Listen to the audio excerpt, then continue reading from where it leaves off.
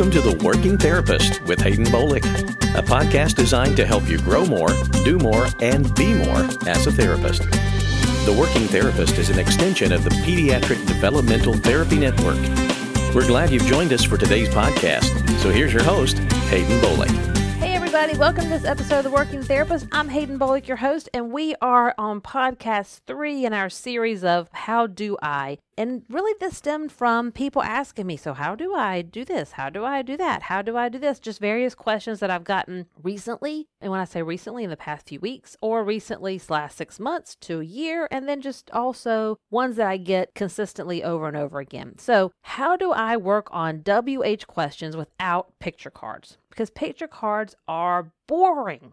And how is that functional anyway? Like, you know what? I don't even get it. So it's hard for me even to give an example because I just don't even really get it. So for WH questions, they've got to be very functional. I think I've said that on all of these How Do I podcasts. So the name of the game of this is functional and purposeful. I can get behind a lot of WH questions. And when I say WH questions, I lump in some how in there because it kind of goes with all of that. So usually with WH questions, I start with the function of objects. Here's why I like this question, not just like what is, because they're going to get that as you work in the context of play to like label things, label nouns, label verbs, use descriptives. They're going to get that like what is.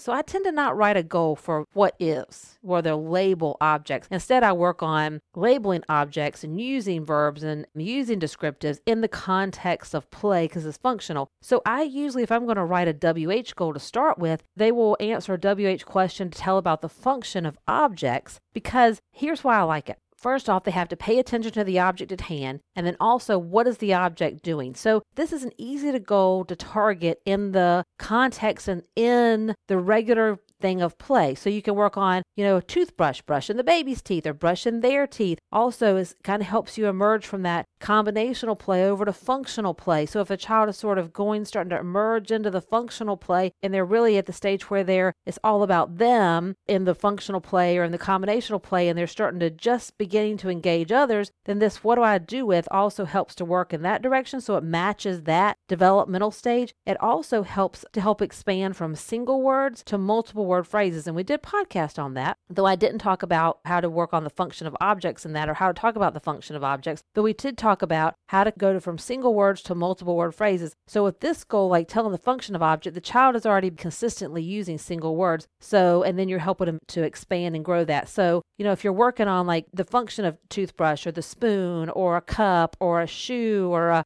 anything, then you want to be able to talk about that. So, with a doll and brushing teeth, you can say, what do you do with the toothbrush? Brush, you can model. What do you do with the toothbrush? Brush.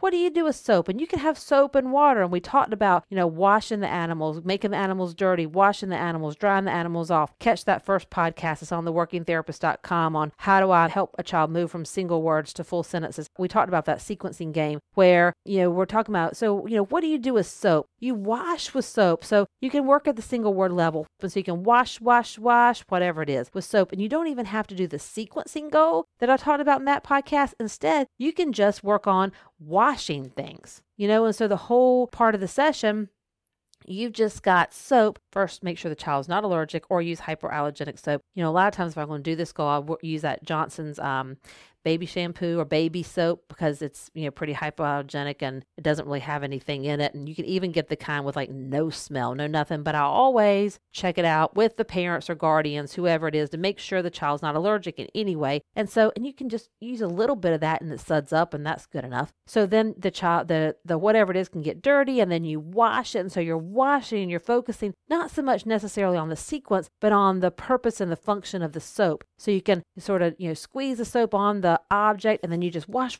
in the water and, you're not going to get all the soap off, but who really cares? So what do you do with soap? You wash. What do you do with the washcloth? You wash. What do you do with the towel? You dry off. So wash, dry, you can work on those and then you can expand the sentence to, wash pig, wash horse, wash baby, wash foot, wash, if you have a plastic shoe, wash whatever it is, and then dry horse, dry pig, dry. So you can kind of work on expanding that single word to multiple words, and they're also focusing on the object and what do you do with it? So they're naming the object, but more importantly, they're talking about what you do with it. So you're really getting those verbs in there, the concept of that. And then you can also start to do some pre-descriptives too, because we talked about in that podcast, moving from single words to multiple words. And at the end, you're usually working on descriptive stuff. So this goal really helps move a child in that direction. So a lot of times when I'm working on moving a child from single word to multiple word phrases or sentences, I write, child will tell about the function of objects using A, single word with a model, B, single word with no model, just cues and setup of task, and then C, independently with a single word. And we'll start to move on to 2 and 3 word phrases with that, where I'll use a sentence or a sentence strip and then sort of fade that sentence strip out. But I love that function of object goals. I think that's a great I never use a picture card. Never, ever. I just use objects. If I did use any picture cards to use the picture just to talk about the whole thing, then I'll use it in the context of action or something. So, we might play a tic-tac-toe game. Those big tic-tac-toe games that you can put on the floor and you throw the bean bags and the thing flips over. So sometimes I might put a object picture card on that. And then when you throw the bean bag onto it, then you can talk about, what do you do with a toothbrush? I brush my teeth. So that's the advanced level when they're able to use a whole sentence. So there's 2 groups here when you're working on this function of objects goal. There's those that you're wanting to move from a single word and really paying attention to the object and how do you use it functionally and play, moving them from combinational play to functional play to playing together with others. And then there's the group who is using sentences. And then also in the first group, they're using single words to move in multiple word sentences. But then there's the group that's already using sentences, but their speech is very general, So when you're showing them pictures in a book or whatever, you say, who is that? They use a lot of that one or this one or that's it, or just very general language, not very specifically talking about what's happening in the picture. So with this group, I'll go back to my what do you do with the and really help them focus on telling and explaining what do you do with the toothbrush. They might already know, usually this group, they already know what you do with a toothbrush, but they can't express it or they can't come up and give you very specific information when asked a very specific question. These kids have a lot of trouble. They kind of talk like cursory around stuff, not getting to the heart of the matter. So this particular group of kids say, hey, tell me 2 things about a dog. And they might say, oh, it's got 4 legs and fur. Well, how's that different than a cat? It's not. They have a lot of trouble telling what makes a dog versus a cat versus a cow a cow. So they have a hard time giving you the specifics of really hearing what's been asked and really providing the specifics of what's been asked. So with this, what do you do with you really want to help slow this kid down so they can really listen to what do you do with whatever it is. And then, so really what am I asking you? Pay attention, listen, and then tell me specifically about what do you do with So with these kids, I don't want to confuse them with the action and activity, but I do want to keep them engaged and with me. And so, throwing that beanbag is just a temporary little, here, let's move your body for just a second, give you something to do to move your body. And now focus on that toothbrush and tell me, what do you do with a toothbrush? I'll also play like that Spot It game. If you don't know Spot It, you need to know Spot It. Spot It's a great game because they have to identify 2 things that are the same on that Spot It card. So they have to really sit and look. Plus, it's fun. And it really actually is a lot of fun. So they have to flip them over and they have to find 2 things that are the same. Some of those pictures on the Spot It game are a little not like bad or anything. They're just weird because they're hard to talk about. But most of the things on the Spot It game are pretty easy to talk about. And you can come up with some kind of functional something, that's maybe related to. So they can identify, whatever's on the Spot It card, like the ice cube. And then you can say, what do you do with ice? You put it in your drink. And so some of these kids, I might even move into the why goal, but I definitely work on what do you do with it? So there's definitely work on what do you do with, but I don't ever do it just picture card after picture card after picture card. Because number 1, it's just no fun. And then number 2, why are you doing that? How functional is that? So what I'm asking you to do here is to take a step back and think about, okay, what is the child missing? And then what question goal am I working on to really target the core of what they're missing? And so for that second group of question kids, what do you do with the kids that I talked about is they're missing really listening to the question and then being able to give you very specific, detailed, specific answer. I said specific there multiple times, but I really wanted you to hear that word about the object at hand that really involves the core of that object, Same thing for where. Kids who are older and who are having trouble with what, where, when, why, how questions, I would say all of those kids are really missing the listening to the question and then understanding to what to really give you back to answer the specifics, the heart of the question. So sometimes before I even work on those, I'll go to same different goals. Like, tell me how a cow is different than a horse. How is a cat different than a dog? What makes a cat and a dog a dog? Because they both got 4 legs and fur and they can live in a house. Both those things can be a pet. But what makes a dog different than a cat, specifically? What makes a plane different than a bird? What makes a cookie different than the cake? So really, let's do same and different. What makes them the same? What makes them different? And let's talk about very specific 3 things with descriptives, really get into the heart of it. So versus talking all the way around it, let's get to the heart of that. And I don't do any of that with picture cards. I might have the picture of the object, but I'm doing it in the context of play with other activities. So then if you're going to move into not just them answering the what questions or any of the questions, and then we'll talk about where, when, why, and how questions after this, but then get them to ask it, you need to set up a functional type of routine. So a lot of times I'll set up a game, and you only are giving them not parts of the game, but you're not helping them set up any part of the game. Of course, number one, they have to be familiar with it. But then what do I need? Or what comes next? Or what do I do? So they can answer the question. Then you want to move into a modified Go Fish or Old Maid kind of a framework of a game. Or, remember the Guess Who game is still out there where you have to talk about the people and the descriptives. And it's a great way for them to ask questions. And for Old Maid, do you have the whatever it is? But for specifically what, like if you're working on, what questions like function, you can use in this way picture cards, but you're really setting up a game. I say picture cards, but you can do a picture cards with games where you're pairing up, but you got to do a little work on the front side to pair up like objects that you use together, like soap and washcloth. So you can have them ask the question, what do you do with a toothbrush? And then they have to match on the other side, toothpaste or something. What do you do with a toothbrush? And then the other person has to answer, I brush my teeth. And then, what goes with the toothbrush? And then the other person is answering toothpaste. So that's a way to get them to set up like answering and asking what questions with the partner or with you in a more functional type of way, rather than just like with more dry, like worksheets or made up situations. I mean, you're kind of making it up. You can also set up doing a recipe. Like there's lots of craft ideas out there for like making little things, or if you have a situation like in a clinic where you can make brownies or make cookies or make cupcakes, this is always easy. There's also those non-cook recipes too. And for people who cook, you probably have a lot better ideas than I do, but considering I don't, and I kind of stop with the whole brownie thing, then I'm sort of limited there. But with older kids, especially, making things are a great way to really set up normal question asking and answering so that you can kind of create, what do I need next? Or what do you do with this spoon? Or you can just hold up a spoon and a knife randomly as you're making this and, just stare at them. And they say, well, give me that. Well, give me that's very general. So what do you need? And then get them to use a sentence. Well, I need a spoon. And then you can say, well, what do you do with the spoon? Put it in there. Well, that's not an okay answer. What do you do with the spoon? You're going to have to, and you can model the word, for stir. And then get them to use the whole sentence for stir. And that can evolve into you setting up a scenario where they have to sort of ask the question. You're going to have to use your imagination a little bit in this, but I think recipes are a great way to use this versus this picture cards and worksheets. And if you're working in the schools, you can think, that's super duper great, but how am I going to do that in the schools? Maybe you can't make brownies. I don't know, maybe you can. But maybe you can also set up this game scenario, set up trying to make any kind of craftsy thing works this way. It's exactly the same thing as a recipe. So any craft or any setting up of a game, but just don't set it up for them. Help them set it up and then kind of keep putting obstacles in the way so they have to ask questions or you ask questions in a functional way for them to give it back to you, I love the Melissa and Doug mess-free glitter because it's very simple, but you can also have them, well, what do we have to do next? Well, what is that?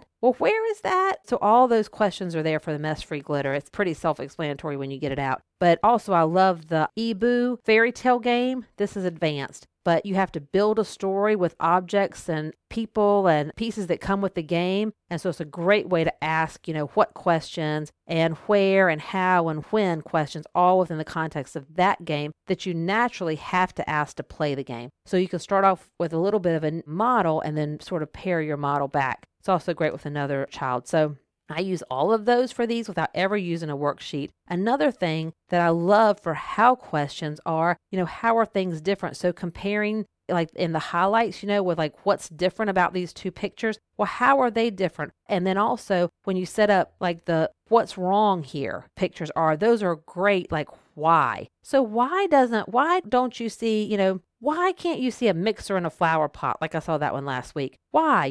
Where does the mixer go? Where do you use the mixer? Well, that's in the kitchen. After they get better at answering, asking, and paying attention to the detail of this and coming up with full sentences, talking specifically about what the issue is, then they'll start to naturally start asking these questions. But I love the what's wrong here pictures, same and different when you're comparing objects, silly pictures. I love all of those to talk about these what, where, how, when, why questions. And then I love puzzles too, where we can talk about, we build up like, the 48 big floor piece puzzles. Also, eBoo has some phenomenal action puzzles. There's a lot of activity in there, but there's a lot of action picture puzzles. So you can have a person who's partially like on a skateboard. And so you can say like, where do you play with a skateboard? You play with a skateboard in the house or you play with a skateboard outside? If you're really helping them sort of build that vocabulary around that. And so if they say in the house, you can say in the house, because a lot of times they're not really thinking about their answer. You play with a skateboard in the house? Like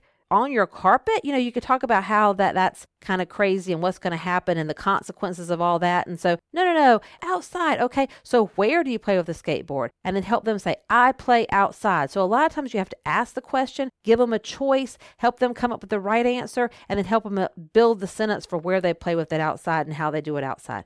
So other things you do with WH questions without using pictures, there's things like and these are easy things, like Toysmith makes them. They have a snowman that's like a melting snowman. It's like this little clay, and you put the snowman together and he melts. They also have the monster version of this. It's like Play-Doh or putty, and you put the monster together so you can help them build the snowman, and you can have pictures too, so they can also follow a pattern. They understand what's coming next in pictures without you telling them. And you can say, okay, we've got the arms. So what else do I need? And you can have the two body parts, the eyes and the ears. Well, what do I need? What do you do with your eyes? And have them help tell you, what do you do with your hands? Like for the snowman or the monster. Same thing with like those cars. And we've talked about this in other podcasts. Those auto blocks where you're building the car. I love some auto blocks. You can't tear them up, by the way. They're great. But, I've got the first part of the car. What do I need next? Do I need the wheels or the back of the car? Do I need the top or the front of the car or whatever else is next? And then depending on what kind of car you're building, because they have like, rescue cars. So you can talk about, well, do you need a police car with the fire truck? That's getting very subtle in the differences between the two. But for a child where you're really helping them work on and focus on how these things are the same and different and what makes this work and then why you would put this here, which is all what's happening with these questions,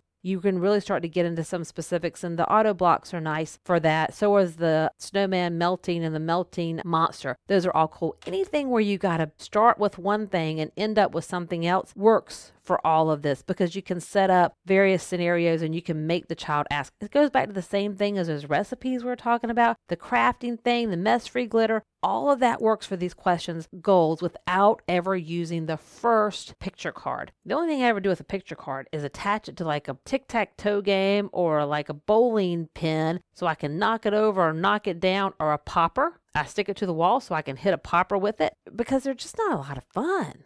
Who wants to sit at a table and just look at picture cards? Like, I do not want to do that. Most kids don't either. So I encourage you to think about the function and the purposeful use of these, and what is the concept that they're really missing? Are they missing the details of how to answer? Are they missing the vocabulary with how to answer? Are they really missing the question that you're asking, really listening to the question and staying on point with it? So I think from there, that will tell you how to work on the what, where, when, why, and how. Personally, I love a why question, because you can get them cool, fun stuff. And that also takes you to inferences. So you can start very specific, very concrete with these goals. And then when you start to get to why and how and when can be very concrete and specific, but then you can also start to move to inferencing with when. Then you can really start to talk about some inferences. And okay, well, I see this in the picture. So then what do we think might happen next? Why would that happen next? Well, I see a boy carrying a big, huge bucket of water, and he's getting ready to walk down the stairs, and there's a roller skate at the bottom of the stairs. Well, in the picture, it doesn't show that he's going to fall and trip on the roller skate and spill the water everywhere, but that's probably what's going to happen, because he can't see the roller skate. He's probably going to fall, and the water's going to everywhere. He's going to get wet. So you can create that inferencing there. That's in the picture, but then you can talk about, and then you can even have water. put a whole little blob of water on the table, and so that they can feel the wet and think about the wet, and things are going to get wet and how wet is different than dry. So they can really start to think about, there's water in that bucket. You can use some of that type of stuff to help them build those abstract concepts for inferring. You can also talk about with that melting snowman and melting monster thing I just talked about. If you leave them there, it doesn't take long for them to melt. When I say melt in quotes, the putty's just soft, so it just mushes all down. So it looks like it's melted. It's really pretty rocking, actually. So if you leave them there for a few minutes, they start to really kind of melt. And so you can talk about that in terms of inferencing about, when does a snowman melt? Well, what happens outside when it melts? And then how does it feel, hot versus cold? And you can have some hot things and some cold things, and how it feels differently and what you have to wear as a result and how your body feels different. You can talk about all of those things with the melting snowman or the melting monster, though monsters melt. But anyway, you can just talk about that with the snowman. So that's some of my ideas on how to work with WH questions without using picture cards, how to keep it functional and fun and help keep the kids engaged without using any kind of picture cards. And also, it will be fun for you, because who doesn't like to play with a melting snowman? It's a good time, people. Those also are pretty cheap, inexpensive options and toys and that kind of thing. So none of the stuff I talked about today is expensive. All of it's pretty easy to find. Probably about all of these toys I talked about today, I've talked about in other podcasts. Those are all on theworkingtherapist.com or on pediatricdt.com. You can also see probably pictures of a lot of these toys on our website at pediatricdt.com if you're looking for those pictures and kind of understanding what they are. Check those out there. Check out more episodes of our podcast on theworkingtherapist.com. And we're also on iTunes and Stitcher. So thank you for spending some time with me today. I love talking about this goal. It's a lot of fun. Lots of cool, fun stuff you can do. So thanks so much. And I'll catch you next time on another episode of The Working Therapist. Thanks for joining us for today's edition of The Working Therapist, an extension of the Pediatric Developmental Therapy Network. If you would like more information regarding this podcast or would like to get in touch with us for any reason, visit us on the web at www.pediatricdt.com. That's pediatricdt.com.